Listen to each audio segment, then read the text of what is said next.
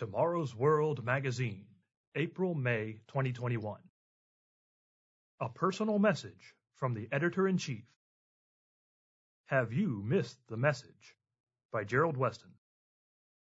Read by William Williams. Article begins.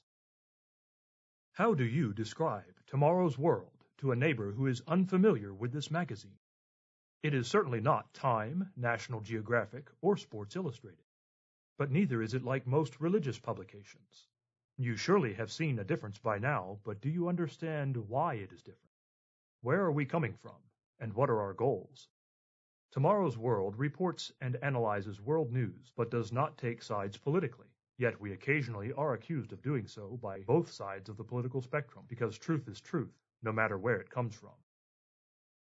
We speak a great deal about Bible prophecy, yet do not claim to be prophets.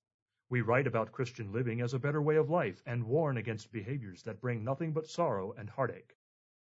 Another important difference that sets us apart from almost all other publications is that, despite being a high-quality magazine, Tomorrow's World is given away free of charge. There is no paid advertising found in its pages. You will never see us selling books, T-shirts, or coffee mugs, and we give away all of our booklets, DVDs, CDs, and other materials free of charge. So what's in it for us? Why do we do this, and what is our mission? Subhead: Our Message and Mission. We at the Living Church of God, which sponsors this magazine and the Tomorrow's World telecast, take the Bible very seriously. That is why we do not sell the truth. Proverbs 23:23, Matthew 10 verse 8. And that is why our message is different. But don't all Christian churches take the Bible seriously? Don't they all teach what it says, just from different perspectives? I'm afraid, my friends, that you would be disappointed by the facts of this matter, which point toward the reason for the mess our world is in today. Truth is not relative, despite academia's best efforts to convince us, and particularly our youth, otherwise. Absolute physical truth is the reason we can fly planes, and moral truth is just as absolute, not subject to the shifting sands of human opinion. The Scriptures plainly show what our mission should be. Jesus commanded his disciples to go unto all the world and preach the gospel to every creature. Mark 16, verse 15. This sounds simple enough, but what was the gospel Jesus told his followers to preach? The Bible is filled with this message that almost no one understands or proclaims. Preachers have replaced the true gospel message for one about the person of Christ and a cheap kind of grace. In doing so, they neglect the message Jesus himself proclaimed for more than 3 years prior to his death, burial, and resurrection. Christ's sacrifice is part of the good news, but so is the message he proclaimed before his crucifixion. Few are even aware of his message, but Tomorrow's World proclaims that message of the soon-coming kingdom of God on earth. In that kingdom, Jesus will be king over all the earth. Zechariah chapter 14, verse 9. The resurrected King David will rule over the entire nation of Israel. Ezekiel 34, verses 23 and 24, Jeremiah 30, verse 9. And the resurrected 12 apostles will sit on thrones, each ruling over a tribe of Israel. Matthew 19, verse 28. We understand that those who are truly Christ's at his coming will be given rulership over cities. Luke 19, verses 15 through 19. All of this explains why Scripture calls Jesus the King of Kings and the Lord of Lords. Revelation 19, verse 16. True Christians of this age will be those kings and lords he rules over. So why is it that people read these clear statements but fail to understand them, or refuse to believe them? Some longtime readers of this publication know the answer to that question.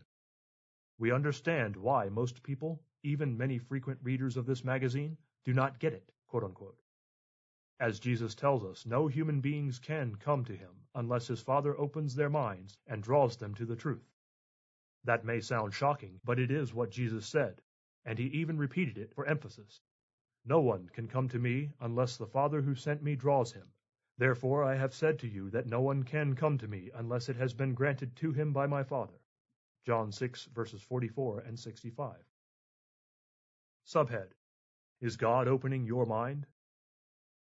If God is opening your mind to understand these things and you desire to learn more about the coming kingdom of God, we invite you to order our free publication, Do You Believe the True Gospel? And, spoiler alert, it is not about floating on clouds in heaven. You may wonder why Tomorrow's World spends so much time on world news and biblical prophecies. Do you realize that from 1/4 to 1/3 of the Bible is made up of prophecy, and that most of those prophecies concern what is referred to as the end time, the time leading up to and immediately prior to the return of Jesus Christ? Longtime readers of Tomorrow's World understand why he must return. The reason is found in Matthew 24, verses 21 and 22. It should be obvious to anyone who sees what is happening in our world that we are heading into very troubled waters. Everything is not okay. Yes, there have been very troubling times in the past, but never during a time with greater potential for total oblivion. The United States is no longer united. Rather, it is badly divided, with virtually no prospect of being reconciled, which bodes well neither for the U.S. nor for the rest of the world. The post-World War II era of relative stability is coming to an end, and the Bible reveals where all of this is heading. We at Tomorrow's World see our nations heading for a train wreck. Our world is traveling downhill, picking up speed, and the bridge is out. The end is in sight, and disaster is our lot unless we slam on the brakes and turn around. We have no illusions that the majority will even listen to our warning, much less accept and act on it, but we are nevertheless obligated to give it. Deliver those who are drawn toward death, and hold back those stumbling to the slaughter.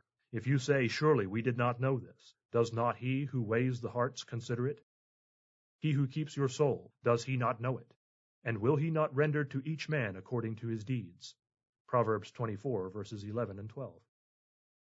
God told the prophet Ezekiel to record a message for others to broadcast at the end of the age, even though that message would be rejected. Ezekiel 3, verses 4 through 7. Those who understand the message and fail to sound the warning will be held accountable. But if they do sound the warning, even though it is rejected, these watchmen will not be held responsible for the disaster. Ezekiel 33, verses 1 through 7. This sums up in very simple terms what Tomorrow's World is all about. That is why we tell the truth. That is also why we realize that the message we proclaim is unpopular and will become more so as time goes by. There are times in life when we must stand up for the truth, no matter the cost. As the Apostle Paul rightly stated, yes, and all who desire to live godly in Christ Jesus will suffer persecution. 2 Timothy chapter 3, verse 12.